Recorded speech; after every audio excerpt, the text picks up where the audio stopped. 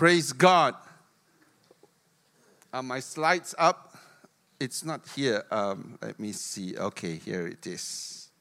So we are on Missions Month, and my theme for my message for missions, I've been speaking on missions for many, many years, but this year I felt that God wants us to have a new angle, a new perspective on missions, and the title is Blessing to the Families of the Earth. Now, that all of you, or most of you, would have heard of the Great Commission, all right? And it's taken, there are two passages in the Bible that that emphasize or exemplify the Great Commission. And the first verse is taken from Matthew 28, verse 18 to 20. I'll read this, and then I have a video to show you of what God is doing in North Africa, which is predominantly Muslim, all right?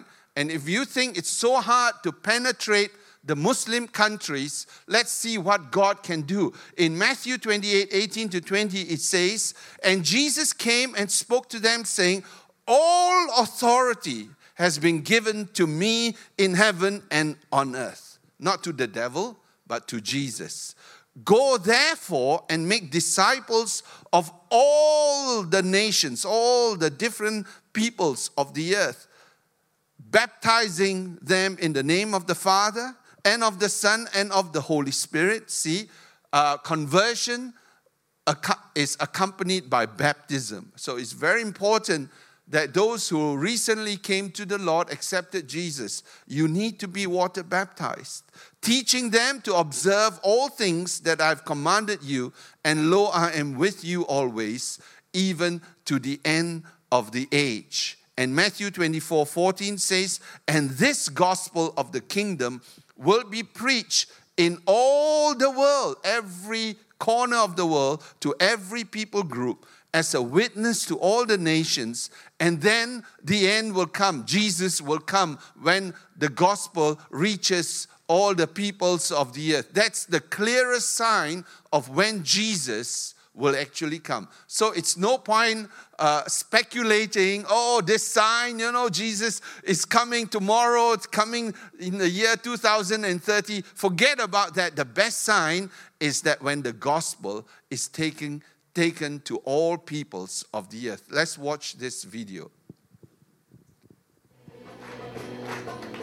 These images of North Africans worshiping have never been seen before on television. As the sun sets over the Mediterranean Sea, Muslims across this part of Africa are converting to faith in Jesus Christ in record numbers. What God is doing in North Africa, all the way from actually Mauritania to Libya, is unprecedented in history of missions. Tino Kahush, a graduate of Regent University, has spent years traveling the region to document the transformation. I have the privilege of recording testimonies and listening to first-hand stories of men and women, all ages, where they can be sitting in a room and see the appearance, the presence of God appear to them in reality. It's like a vision. Some of them gave me stories of they carry a conversation. It's not just a light that appears. His interviews confirm what experts say is a profound move of God in the predominantly Muslim nations of Mauritania, Western Sahara, Morocco, Algeria, Libya, and Tunisia. Sometimes I feel jealous. How come it's visiting the Muslim world at this time and age where we don't hear that happening in the traditional Christian community? From the shores of Casablanca in Morocco to Tripoli, Libya, experts say the growth of Christianity, especially in the last 20 years, has been unprecedented. And nowhere is that growth more evident than in the North African nation of Algeria.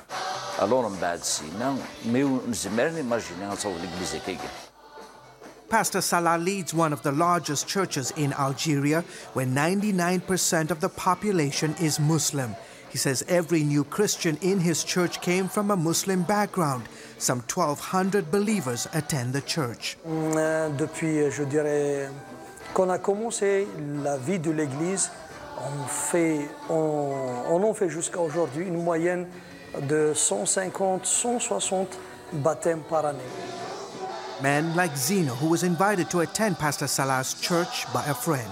راه في سيدي ربي ولا عمدني ديجا تسعفاد انا ربي سول نسن يرنا ستيدت et مير j'ai senti vraiment une présence en moi. Others like Farhat speak of miraculous encounters. He says he was illiterate and couldn't read the Bible when he accepted the Lord. Then God made a change. أدل على بيبل أتدغرا يناد فهمه. ألور ذن شيء سوي سيخدم ربي ليكا ندا سيدي ربي مكل يوم ذا شو دياشي كي ناشد كم من شانجمون دي لا بينا. Even though Algeria is overwhelmingly Muslim, the government has given Protestant churches the freedom to register their congregations. It is the first Muslim Arab government who recognized officially churches from Islam. Yusuf Kurahmani is a leading Algerian pastor. He says the government will harass and intimidate Christians from time to time, but the level of persecution is nothing like it was 20 years ago. God has given to us many opportunities to witness at the police stations, at the courts. And actually, once I went to the police station and they gave me 45 minutes to speak about Jesus. Just imagine yourself, they are all Muslims. Well, tell us about Jesus, please. But Algeria and the countries of North Africa weren't always open to the gospel. Peter is a veteran missionary in these parts. You know, there's that parable, the sower went out to sow and the seed fell on stony ground. This is North Africa. In those days was quite resistant and stony. For security reasons, we've altered his voice and concealed his identity. The religion and the culture were unsympathetic to anything that was foreign, and Christianity was considered to be the religion of the Europeans. Peter believes the arrival of satellite TV and the internet have dramatically changed people's perception of Christianity. Today in North Africa on TV you can hear native Arab Christians talking about their faith, who are mature Christians, answering questions, involved in debates. Emboldened by God's power, Algerian Christians are now on a mission to take the gospel to the four corners of the globe. God has put in our heart to be able to send 1,000 missionaries by the year 2025. And I really believe maybe one day America will end up with some Muslim converts, missionaries coming to reach out to the Muslims there and other parts as well. George Thomas, CBN News, along the shores of the Mediterranean. Isn't that fantastic? God is sovereignly reaching the unreached peoples, the Muslim people who are so resistant. And we from Malaysia, we understand how tough it is to reach out to Muslims. But, you know, nothing is impossible with God. And He's reaching Buddhists, He's reaching Hindus, and many peoples of the earth are now coming to the Lord in big numbers. I was just talking to an Egyptian pastor just a few months ago before he left for Egypt. He's brought his whole family here because his family is under threat. He's from Egypt and he's a pastor there. And he tells me the story of one very high-level imam, a Muslim cleric, whom Jesus appeared to him for 7 days. And his heart was so hard that Jesus had to come to him for 7 days before he was finally converted. That's how hard he was. But finally, on the 7th day of Jesus coming to him and talking to him, he finally bowed down and accepted Jesus as his Lord and Savior. And when he was found out, his family members all wanted to kill him. So they captured him, and the uncles and aunties, they have the right to kill him. And so before you kill me, he said, I just want one request, because there's one cousin of his who is dying of cancer or something, incurable disease. And he says, I just want you, before you kill me, just pray for my cousin in Jesus' name. Not me pray, but you pray for him, but use Jesus' name to pray for that cousin of mine who is Muslim. And so they said, okay, no harm done. We are going to kill you anyway, and we're going to prove that it doesn't work. So they prayed for that sick cousin in Jesus' name, and he raised up and was totally healed of that cancer. And as a result, the whole family, all his Muslim family, all came to the Lord. And through him, tens of thousands of Muslims in Egypt have come to the Lord. And that's not just one isolated incident. Many Muslims in Egypt, and they are saying that millions of Muslims have been converted in Egypt now to the Lord. And Egypt, they believe, is going to become a Christian nation in years to come. It's a phenomenal move of God. And I tell you, God is doing an incredible thing all over the world. We in Australia, we live here in a comfortable setting, and we think nothing is happening. We think God is not alive or not working very much. But wait till you get involved in missions and you hear what God is doing in different parts of the world. You will be you will get out of your complacency. And that's why I've been so excited about missions. The reason why I planted this church is not because I'm a pastor at heart. I'm a missionary at heart. And I came to plant this missions church. This is a missionary church to be. But my vision was to come and reach different people groups here in Australia, because I found that God had sent different people groups here.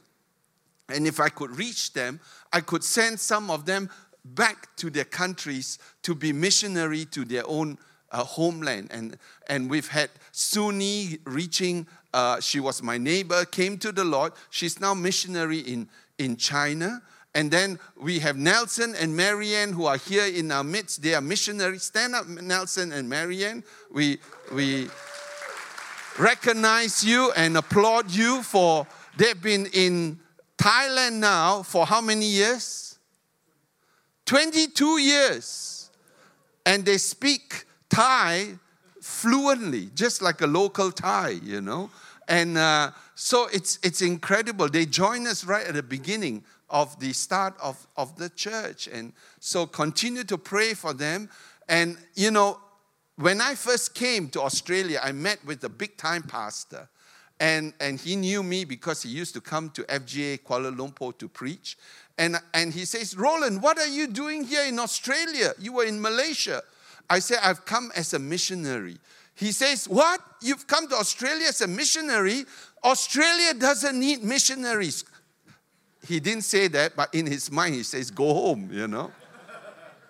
And I say, yeah, I've come as a missionary to Australia. He says, okay, all right, you maybe one missionary, you know.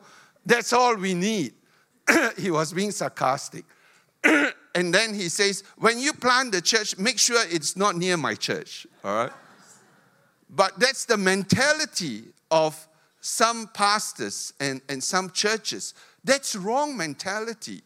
And he's a big-time pastor even, you know. And so we must be magnanimous. We can't do this task alone. We've got to combine forces. And I'm so glad that Patrick and Chris, is it? And are here from Stitches, who reach out to children and families. You know, they use their own funds to do that, you know. And we just want to support what you are doing, Chris. And they have been so faithful in doing that. And so I'm so excited about missions. And so today, we are going to see the Great Commission from a different perspective. And different people look at things differently. If you look at the picture over there, what can you see? Red Indian? Huh? Eskimo. So, who sees Eskimo? Who sees Red Indian? See? We all look at things differently, all right? But, you know, God sees the Great Commission from what I call a family perspective. Very often when we look at the Great Commission, go into all the world and preach the gospel and so on, we see as a command, as a task that needs to be fulfilled. And so we go on missions because we feel obligated. Oh, Pastor Roland, Pastor Chris says, I must go on missions and all of. We see that as a task. But we've got to begin to look at the Great Commission from the Father's perspective, from Father God who looks at the world. And why did he give that commandment? He sees it from a family perspective. And our church is all about family. We are called the Household of Faith Church, so to speak, although we are FGA, FGA, fear God always. All right? But our motto is, as for me and my house, we will serve the Lord. As for me and my family, we will serve the Lord. So we are family oriented, and I'm so glad that we are, that Chris, has seen ministry from the Father's eyes, and God sees the Great Commission from a family perspective, which I want to explain here. Because, first of all, he chose a man called Abram, which means, Abram means, the name Abram means exalted father, a good father. And he transformed him from being a good father to be a father of many nations. He gave him the name Abraham. And so God is looking for fathers, people with a father's heart, people who would see the world with the heart of the Father, from God's perspective. And in Genesis 12, 2-4, it says, I will make you a great nation. I will bless you and make your name great, and you will be a blessing. And I will bless those who bless you, and I will curse him who curses you. So we've got to be very careful not to curse the Jews, because the Jews have come from Abraham, and in you all the families of the earth shall be blessed. And I just recently read a report that in March, Iran, the Ayatollah, the head of the country of Iran, he asked the whole nation that tomorrow we will all curse Israel. He made a declaration that he will lead the cursing of Israel from tomorrow onwards. And so when he made that declaration, suddenly, unprecedented, the nation of Iran, and it's not in the news, you Google it, you will find it there. The country had flash floods. It rained for 2 to 3 weeks, non-stop. And cars were carried out in the streets by the water. And there was devastation like nothing seen before in Iran. And they were plummeted with huge hailstones. And very few people died because God didn't want to kill people. But their damage cost something like few $1 billion as a result of that. So you never make a declaration to curse Israel. You'll be in trouble. It says if you bless Israel, if you bless Abraham and his children, you will be blessed. You curse him, you will be cursed. And in you, all the families of the earth shall be blessed. What does in you mean? In Abraham is the seed called Jesus. Jesus is from the line of Abraham. And in Jesus, all the families of the earth shall be blessed. Why did God put this verse there? That in Jesus, or through the seed of Abraham, why didn't he say all the peoples of the earth? But he says all the families of the earth shall be blessed. All right? So I'm taking you on a journey to explain that first of all, God is a family God. He loves a family. That's why he created mankind, because he wanted a big family himself. And in Psalm 86, verse 6, it says, God sets the solitary the individual people in families. He brings out those who are bound into prosperity. See, God desires to bring us into prosperity, but the rebellious dwell in a dry land. So God doesn't want people to have an independent spirit, to live as individuals. But He has set us. You may be an individual, you do not have a family, it doesn't matter. But He has set you in families.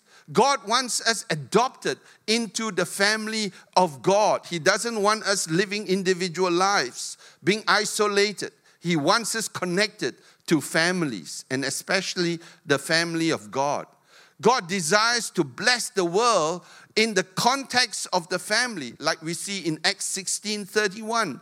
And it says, so they said, this is the Philippian jailer, Paul speaking to the Philippian jailer, believe on the Lord Jesus Christ and you will be saved. He didn't stop there, but he says, you and your household or family.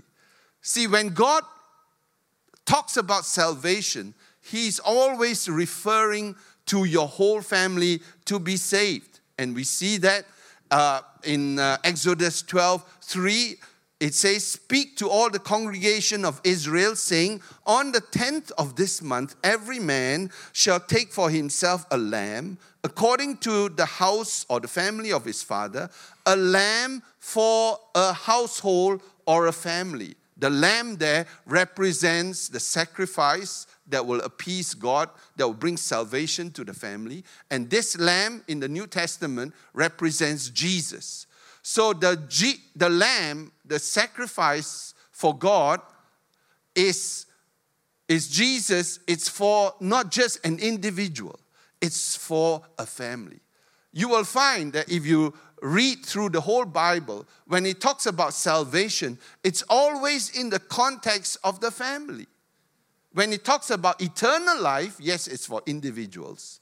But when it talks about salvation, God's intent is for your whole family to be saved. I won't go into the whole concept or theology of household salvation, which one day I'll share, but I shared it in Hill's home group, that when I got saved, God gave me the revelation of household salvation. And as a result of that revelation, I prayed and claimed the salvation of my entire family. And as a result, I saw my sisters come to the Lord. I saw my nephews come to the Lord. Some are more difficult than others. And I saw my brother-in-laws come to the Lord. Some are more difficult than others. But eventually, they all came, my uncles, my aunties, my cousins, my nephews. I think they number over 100 now. It's incredible how God can move in your family. And so you've got to have that concept. But I won't go into that. But I just want to highlight the fact that when God looks to save people, He wants to save whole families. Then the Lord said to Noah, come into the ark, you and your family, your household, because I've seen that not your family are righteous, you, Noah, are righteous before me in this generation. Even though there's one person who is seen righteous, God wants the whole family saved. So God desires a family, a people who are created in His image, who will love and obey God out of their free will, all right? Not by force, not by rules, who are redeemed and cleansed by the blood of Jesus, who will humbly repent and turn from their sins and depend on God's grace for salvation. That's why God doesn't like independent spirit. You know, we in the West, we promote an independent spirit. Americans, you know, they have the cowboy syndrome, you know, be an independent hero kind of thing. Independence is against God. God wants dependence on Him and interdependence on the body of Christ. It's so important to understand that. And God wants us, tells us about Jesus in John 2:17, then his disciples remembered that it was written about Jesus that zeal for his family has eaten him up or consumed Jesus. See, Jesus came to the world to die and suffer on the cross. For what? For his family, for his whole household. So that through him, his family, his big family, can be restored. But we always think individuals, right? In terms of salvation, we want individuals to be saved. But for God, he wants the family of the world to be saved. And the zeal, his passion for his family to be made whole drew him to the cross.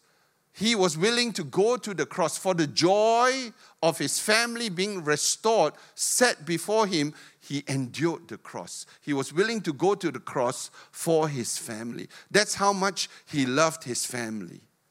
And even in Mark 11:17, there are many verses that talk about family. And he taught, saying to them, is it not written, my house shall be called a house of prayer for all nations. All right? A house of prayer for my whole family, for all nations. Now, before I go further into that, let me bring you back to explain why God divided his family in the first place. That we see I think it's in Genesis chapter 10 or 11. It talks about the Tower of Babel. In those days, the people were one big family, one language. And it was under the domination of this cult leader called Nimrod, who was leading them, and he wanted to be God himself. He was rebelling against God. And as a result of this cult leader, like David Koresh and all these cult leaders in America, they draw people to themselves, not to God. And so he sort of organized this rebellion against God and called the people to rebel against God by building this high tower called the Tower of Babel. Babel means confusion. There was confusion there. And so what did God do? There was this whole family of God rebelling against him under the leadership of this cult leader called Nimrod, whose heart was set against God.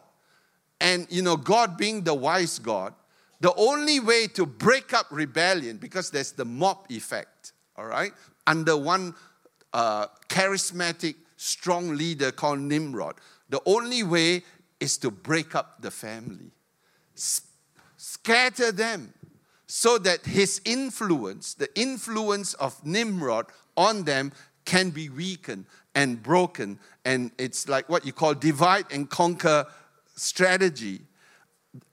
Conquer the hearts of mankind.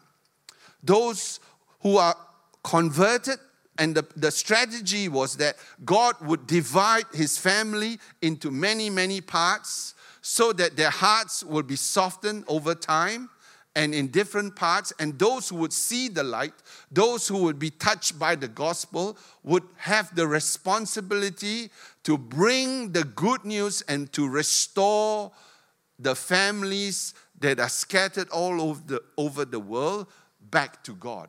It's like the concept of a father. If you were a father and of a very big family, say you had 10 children, like Joseph, he's many children. You are a father of many children. And your children are kind of rebellious and, they're difficult, and then they rebel against you. They are kind of scattered all over the world. Or different parts of Australia. And you are heart sick because you're a father who loves all your children, and you see that your children are not talking to each other, your children are not coming home, their children don't even talk to you, there's a broken relationship with the father and mother.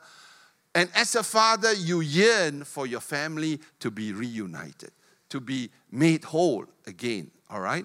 And so what do? You begin to reach out to some of those children who are scattered. And you restore them. And maybe number 1 son or number 5 daughter are reconciled to you. They have a good relationship with you back again. And you talk to them and you say, hey, you need to be part of the strategy to reach out to other siblings, brothers and sisters, to bring them home, to be reconciled. You reach out to them, you help them. And that's how God the Father sees the Great Commission. It's not some task-oriented thing to say, go, Mayan, you go to Africa and bring the gospel there, and you just go out of obligation, and many missionaries do that. But it's more than that. We've got to see a bigger picture and from the Father's heart of why He gave us the Great Commission. And Jesus says in Luke 2:49, He says, why do you seek me? Did you not know, this was when He was still young, that I must be about my Father's business? My Father's business. He didn't call God His general or His CEO or His, some different names, but He revealed God as the Father. Jesus came to reveal God in the family context as Father and Him as the Son. So important. Nowadays as church, we are running church like an organization and as an institution. That's not how God intended it to be. You are not a member of FGAM, Daniel. You are my brother. Amen? You bleed, I bleed. You suffer, I suffer. You rejoice, I rejoice. We are family. And it doesn't matter whether you are black, yellow, red, green, whatever, But we are all one family. And God scattered His family for the purpose that we will be receptive to the gospel and not come under that bondage, that rebellion. And if we truly say that God is your Father, we are all children of God, sons and daughters of the living God. And if you love the Father, we have to speak like Jesus does. We have to be about our Father's business.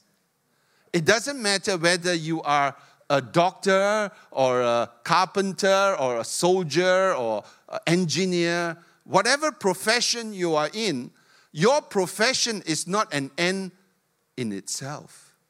Many people see their profession as an end, as the goal.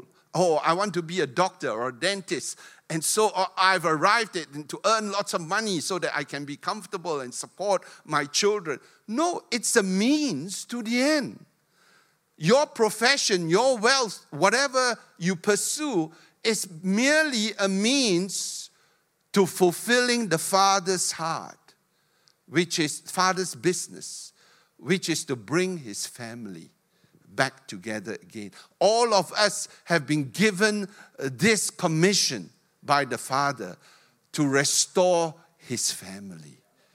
It doesn't matter whether you're a doctor, a nurse, or teacher, or tailor, or whatever it is. Your primary call in your life is to bring His family home. And so priority has to be given. Therefore, to those who have not heard the gospel, there are estimated 5,500 unreached family members, I call them, or unreached people groups, yet to be reached. God yearns for His prodigal children to come home. Do we care for God's family as He does? Does the zeal for His family, His house, consume us as it did Jesus? Are we family-minded children of God, minding His business or our own business? The sad thing is we are minding our own business more than God's business. And so God will leave you alone. God will let you run your own journey, minding your own business. But at the end, we will all stand before God. And we will have to give an account to God the Father to see if the talents He has given to us have been put to good use to reach His family members. And so in Revelation 7, we are now in the book of Revelation this year. And in Revelation 7, 9 to 10, we haven't reached there yet, Pastor Chris, but it says, after these things I looked, and behold, a great multitude which no one could number, of all nations, tribes, peoples, and tongues, standing before the throne and before the Lamb, clothed with white robes, with palm branches in their hands, and crying out with a loud voice, saying, salvation, we sang that today, belongs to our God who sits on the throne, and to the Lamb of God, Jesus. What is it talking about here? It's talking about the homecoming party celebration. Our church loves parties. We are a party church. Like celebration, full of food, like all kinds of food, you know. But the greatest party that we should look forward to is this one in Revelation 7, where in heaven we will see our family members, black, white, blue, green, all the colors and tongues and different nations. You know, so joyful, not all monotone, monocolor, mono language, but to see such a variety. His whole family, whom He had scattered at the Tower of Babel, which was a curse, and now they coming back to the family is a reversal of that curse. It's a blessing. So you'll be blessed when you reach out to people beyond your comfort zone. You know, to be a missionary, to come here and reach out to people of different culture, it's not a comfortable thing, not an easy thing. I told this story before, that my friend who was a missionary in Burma, he worked 3 years to reach this particular tribe. And finally, he was invited for dinner by this tribe. They all sat down on the dirt floor and they were given the banana leaf or whatever. And then the first serving were about 7 black balls on this banana leaf. And he was foolish enough to ask what they were. And so they told him, it is our delicacy. We only serve this to our very honored guest, and it's monkey dung. S-H-I-T, all right? Monkey dung. And he thought to himself, how can I eat monkey dung? But he says, I love these people so much. I've worked 3 years to reach them, and if I reject this, I'm rejecting them. And all my work will be useless. So he closed his eyes and gulped the 7 droplets, of monkey dung, and he swallowed it quickly, as fast as possible. Like when I took the Wichita Grub those days, to raise funds for missions, you remember? And so he gulped it in, and then he put the plate down, and because they saw he ate it so fast, they gave him some more. They thought he loved it so much. But then he said, because he had eaten the first amount, he says, oh, that's enough. He was able to reject the next lot, and they let him go. So what can we do as a people? That if we have the Father's heart, if we say we love the Father, we must be about the Father's business of bringing back His family back to His fold. If we look at missions from that angle and that perspective, you do missions with a heart, with your heart.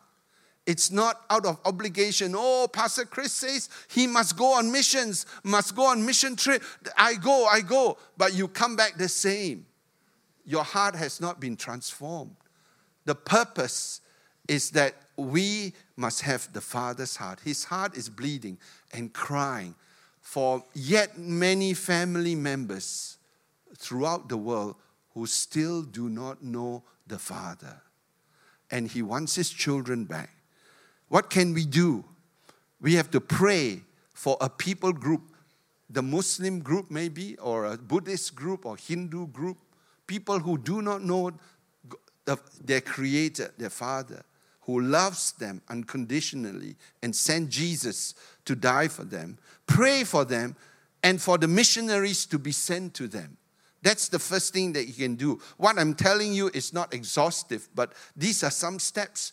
If you say that, yes, I want to have the passion to do the Father's business, these are some things that you could do. Talk to the missions committee. I would like the missions committee to please stand up. If wherever you are, Raymond, our missions director, can you stand up? And Yolanda over there, and then the committee members, Deborah, Paul Wu, is Paul there, the tall, handsome guy there who needs to grow out his hair more, you know. And then who else? Crucio's not here. But let's give a hand to our missions committee. They work very hard, all right? They are behind the scenes supporting the missionaries and organizing the short-term mission trips and all that. It's a lot of work. We just don't recognize them. We attend a missions course. What's the missions course, Megan? No, the other one. Kairos. There's a missions course that you can sign or talk to Megan. Megan, who is a coordinator for like Kairos course, all right? And so attend the missions course to understand how to be effective in missions. Begin to support either financially or get involved in some work of missions. We used to support a church, an Aboriginal church in Shepparton, and we still do bursary and scholarship program for Aboriginal students to incentivize them to finish year 12. That's an incredible work. And David, the people who are involved in this bursary scholarship program, are you around here? Can you stand up if you are involved in that? Where is, can you stand up, Bratio? All right, that's him. Min Leong and others. You know, all the older ones are getting a bit tired.